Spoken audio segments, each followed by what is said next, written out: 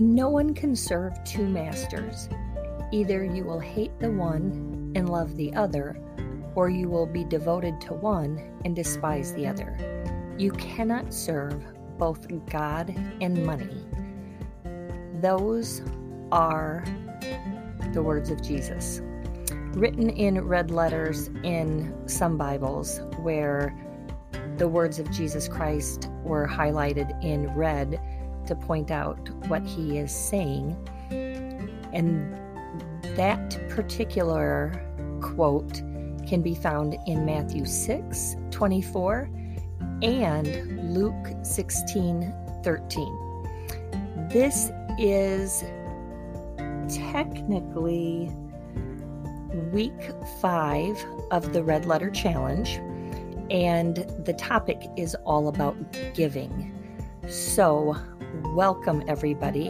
And fun fact, 2% of my listeners are from Germany. Dankeschön. I think I say that really bad, but German is hard, so I am appreciative of everybody who listens. Welcome to the Hippie Christian Who Cares. I am Krissy Bakke, and I really do care that you are here today.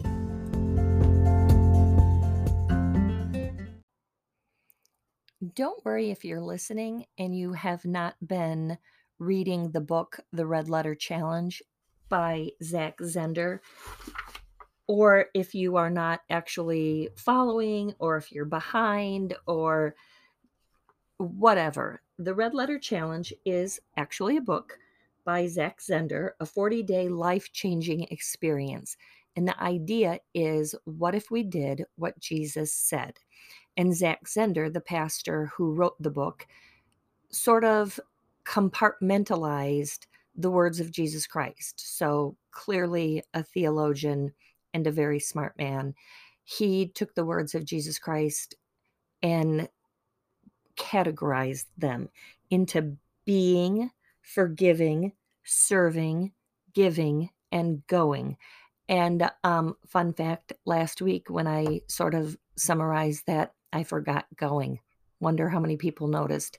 Probably not that many, because there's only a handful of you that listen, and you love me so hard that it doesn't matter. So for those who are in Germany and California, Bob, talking to you, thank you so much for listening to me. And I hope for those who are following this Red Letter Challenge, I hope that it's moving you the same way that it's moving me. And no doubt it is the words of Jesus Christ that move us. It is the Holy Spirit, which is Jesus himself. So we have God the Father, God the Son, and God the Holy Spirit. And I know I repeat that a lot, but our God is complicated and almighty and amazing. And so it is one God with these 3 parts. And God has done that for our sake, for the humans that he created in his image. Ugh, I love that so much. And so Jesus is the human form of God who comes to show us how to do everything, how to be a perfect human. We're not going to be able to meet the bar that Jesus sets, but we certainly continue to reach for it and to strive for it. And so I have really, really enjoyed this. Giving, I struggled with coming up how to talk about giving in the form of this podcast, because yeah, absolutely, we can go through all the scripture of Jesus, but if we don't apply it to our lives, then it's just memorizing the words of Jesus and saying, oh, that's really nice. That's really good. Jesus says, where your treasure is, that is where your heart is. And so often pastors will tell you to look at like your checkbook or your credit card statement or your debit card statement, your bank statement, whatever. that records where you actually spend your money, and it will tell a lot about who you are. And so I think it's important that we talk a little bit about what Jesus said, but then I think it's important to get up close and personal. Apparently, Jesus talks more about money than he does most things. And honestly, it makes sense. Makes sense probably for the church that would be starting. Jesus knew that was going to happen. And for us, for modern day humans, to have a guide and have direction from God Himself as to what to do. Some things that stuck out to me as I went through the red letters is that Jesus is always talking about giving your money, giving food, giving clothes, helping people that way. So it's your time and your talent and your treasure. And that's super classic church talk. And I hate to be so corny about that, but there is something to be said for somebody's time, because the saying, time is money. And there's some truth to that. The other part in Luke 6, I feel like that's Jesus really telling us about sharing, giving to beggars. And have you ever had somebody say, whatever you do, don't give to the homeless? I just disagree. When you can, do so. And probably more than not, when you feel like God is stirring you to do so, do it. I was in Chicago one year for the National Art Education Association conference, and there was a McDonald's near our hotel. And so we would get some McDonald's and then get on the bus to go to the convention center. And there was a homeless woman outside and, hollering at people and asking for money and things like that. And so I stopped and I said, hey, I hardly ever carry cash when I travel. I said, but I'm going in to get breakfast this morning. Can I buy you breakfast? I, I didn't say that. I said, can I buy you an egg McMuffin? And she said, can you buy me a sausage McMuffin? And I'm like, absolutely. So we go inside, and one of my colleagues was like, oh my gosh, I can't even believe she asked for a sausage McMuffin. And I'm like, why? Wouldn't we do that if somebody asked what we wanted to have for breakfast? Wouldn't we say, oh, no, thank you. I'd rather have a sausage McMuffin. Like, I just didn't think it was weird at all because I offered. And on top of that, what did she have to lose? Like, am I going to say no? You're only getting an egg McMuffin because you're poor and homeless? Of course not. And so when I brought out the sausage McMuffin, I asked her name, and if I remember correctly, she said Doris, and because I thought of Doris Day, and I said, well, thank you. I said, well, here you go, Doris. I said, enjoy your breakfast. I said, and I will be sure to pray for you. And she's like, well, I will be praying for you. And I'm like, Doris, that is the best thing ever. Thank you. And I don't tell you that story to say that I'm like super cool. I'm not. Like, let's be honest. It's a sausage McMuffin, $1. So wow, good job, Krissy. But I say it because I was blessed. Doris was going to pray for me too. And I think that's the coolest thing. There's the story of the woman where Jesus points out that everybody gave way more money than she did because she only gave like literally a penny. But hers was so valuable because she gave everything she had. And I think that's really, really important is when we give from our heart, when we give with the right intent. And in the Old Testament, I believe it's the Psalms, God says, I am more interested in your obedient heart, in your broken and contrite heart, than I am your sacrifices. I absolutely believe that. God wants us to have a heart for Jesus. God wants us to have a heart for other humans. He doesn't need our money. The money that we give, the first fruits, whether it is, other things that you are donating, they don't benefit God. They benefit others. They benefit the church. And God knows that that's necessary and needed in this world. And so he's not asking you to give to him because he's a greedy God. He's trying to show us that we don't need it either. And when we share it, it's like giving fire away. If you want to keep your fire, give it away.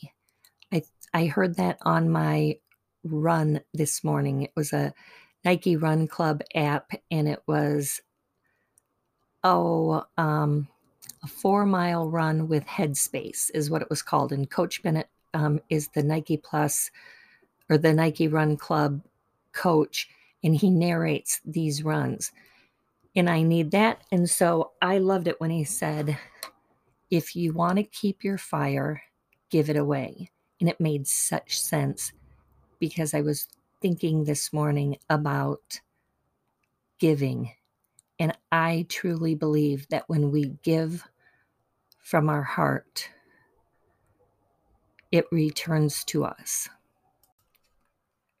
I didn't do a really good job of quoting Christ, but Luke 6, Mark 12, Matthew 23, those are some places that you can find Jesus talking about giving. And he also sort of lays some rules down in terms of, don't make a big deal out of it, which is partially why I struggle with this podcast, because I'm going to share a little bit about my giving. And he says, don't make a spectacle out of it. And I'm not trying to. I'm going to tell my story, not because this is my stage and I want everyone to know that I'm a generous giver. I'm not. If anything, I've learned that I'm not, and I have so much more to give to God. But I do want to share a little bit about my story and tithing and what I've learned so far and the things I need to continue on. I am going to insert the commercial break right now because I'm just pleased as punch with Anchor. And so I like to put the commercial in to give them a little credit for this podcast. I haven't always been a cheerful giver, and I haven't always been somebody who has tithed at church. I can't even remember when I started, but I do remember always thinking about it.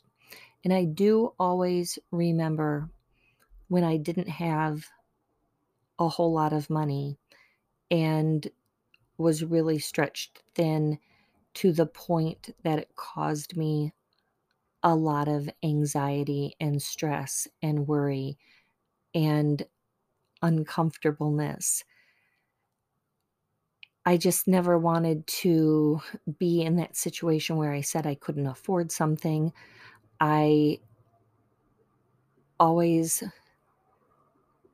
I didn't covet. I don't want to sound like I was being greedy, but I just didn't want to worry about how I was going to, pay my rent or pay the electricity bill or, how I was going to do Christmas. That one was always really hard. And in a season where you're going to want to give and you want to give extra, whoa, it was so stressful. But I remember always thinking that it is still important to give to your church and to give an offering.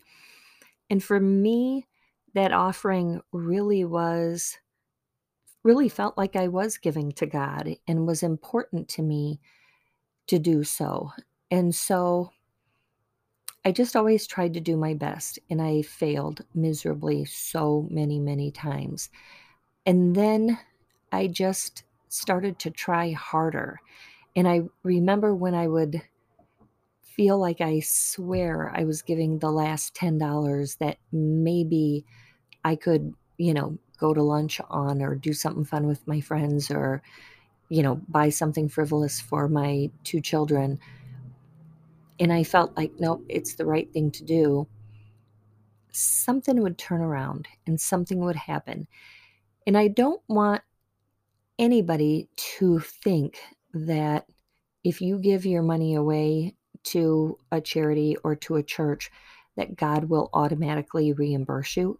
It doesn't work like that. And I still had many, many times where, my money was tight. But I started to lose the anxiety. I started to lose the fear of not having enough. And I started to more fully understand what it meant when we pray, give us this day our daily bread. Because every day I was fed and my children were fed, and I had a house and I had clothes and I had a job and I had a family and a support system, and I had a Jesus who just granted me grace and mercy all the time. There was this one time that I don't remember that I had particularly given a lot to church or had done anything particularly charitable with my money. I just knew that I was poor and wished that I could provide things for my children, and my son was playing Little League baseball, and you know, we were just the people that, didn't have the brand name bats and gloves and bag and the whole 9 yards, but he was doing well and enjoying it. And he asked if he could buy a new bat. Like, he really wanted a new bat. He was doing good and he wanted a new bat. And I was like, oh my goodness, you can have a new bat if there's a check for my check to mom in the mail today. I'll buy you a new bat. I am not joking you. In the mail that day was a check from Woodman's. It was called the Employee Stock Ownership Program. I had no idea I was even involved in something like that. And here I'm getting a check, and I don't remember. I want to say it was for like $100 or something like that. And I was like, oh my goodness. Thank you, Jesus. I can buy my kid a bat today. And it was super exciting. That was not in connection with what I gave. It was probably way more in connection with a God who just looks down and gives such mercy to a single mom with 2 kids that just wanted so much to please her son that day. And it is through things like that that my faith grew and that I began to trust God a little bit more. And so I'm embarrassed to say that some of my giving came because God showed me he was trustworthy. Oh my gosh, how crazy is that? Of course, God is trustworthy. But somehow, the more I got involved in my church, the more I prayed, the more I put my faith in God and not what I did or what others did for me, I began to grow in faith. And that's when I started to begin to pledge, and I started to begin to step it up every year, especially when I would get raises or when I would get a new job and it would have more money involved. I would think, wow, now is my time. And so after many, many years, I decided I was going to try this tithing, that I was going to give it a shot. And I did it because I knew my mom and dad did it. And I don't even know for sure if they did, but my mom talked about it. And my mom also would comfort me in terms of if I said, I just don't know how I'm going to tithe, I would be so nervous about it. And she would say, well, Give your time, give your talent, give back to God in ways that you can, and in ways that you will do so not with a worried heart, but with a happy heart. She would say God loves a cheerful giver. That might be biblical. I'm not 100% sure, so I don't want to say that, but I will check it out. Anyhow, and that did make me feel good for a long time, because if there was an event at church and I couldn't participate by donating to the fundraiser, I would make sure to work it. I would make sure to encourage people to donate, because if they had the money and they were able to do it, yay. And if I could encourage that, yay, then at least I was helping. But to be able to get to a point to work it and to donate, like, to me, that was a giant blessing. Like, somehow every time I give my money, I'm blessed in ways that I can't even explain. So at one moment in time, I took a leap of faith and I began to tithe. And I haven't looked back. In fact, in 2020, when the pandemic hit, we were required to take a cut and pay by 25%. And I kind of thought, oh my gosh, that's a lot. But I looked at my finances and said, I'm not going to change my tithe. I'm going to tithe on what my original pay is, because I trust that I will get back to that. And after a few months, we were reinstated to 15%. And I still thought, I think we will get back to our full pay, and I am going to continue to trust God. And He had already shown me that I could live with 25% less. I'm sure it helped that we couldn't go anywhere or do anything. But on the other hand, too, 25% less is considerable. And so I just continued to tithe on the whole amount. And I was so pleased to do so, because I knew that without people meeting in church, that it could easily hurt my church. And I didn't want to do that. And I didn't want to do anything that would cause us to not be able to share the word of Jesus Christ to others.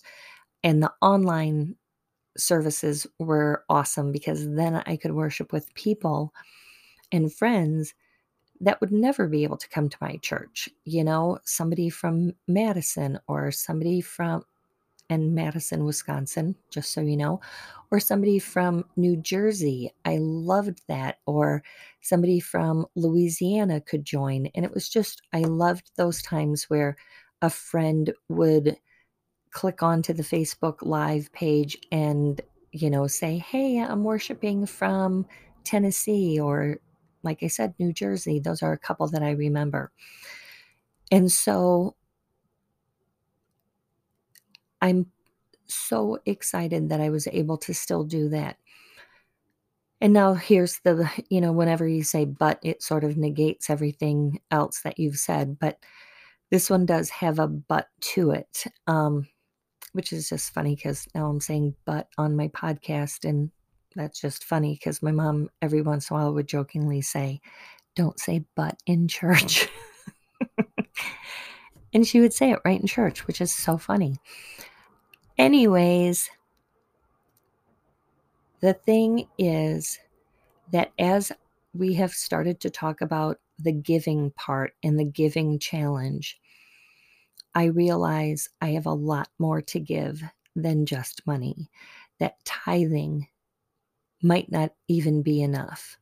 And that when I think about how much I have, the abundance that I have, that it is absolutely necessary and important for us to think with an abundance mentality, with the mentality that I'm going to give, even if it means that I don't have nearly as much, or if it feels like I might be without, because if I share, my cup will overflow. And there's just so much truth to that. And it is so important for me to start looking for ways to start giving back and giving more and giving in ways that are going to be meaningful and intentional and helpful.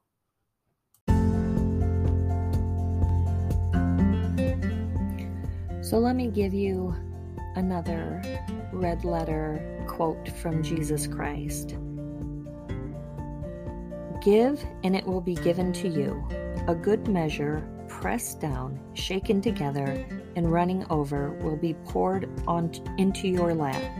For with the measure you use, it will be measured to you.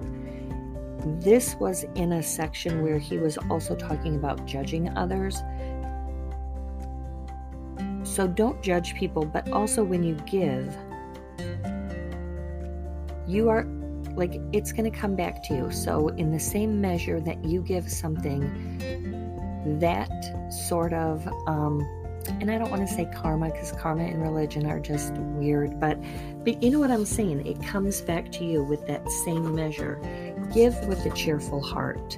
Give because you want to give. Give because you love God and because God gives us everything we need for today. Thank you so much for joining me. Please share with your friends. If you have any questions, you can email me at hippieChristianWhoCares@gmail.com, and I would love to know where you're listening from and love to know a little bit more about you. And we still have the Going Challenge coming up in the next Red Letter Challenge series. Keep coming back. Thank you.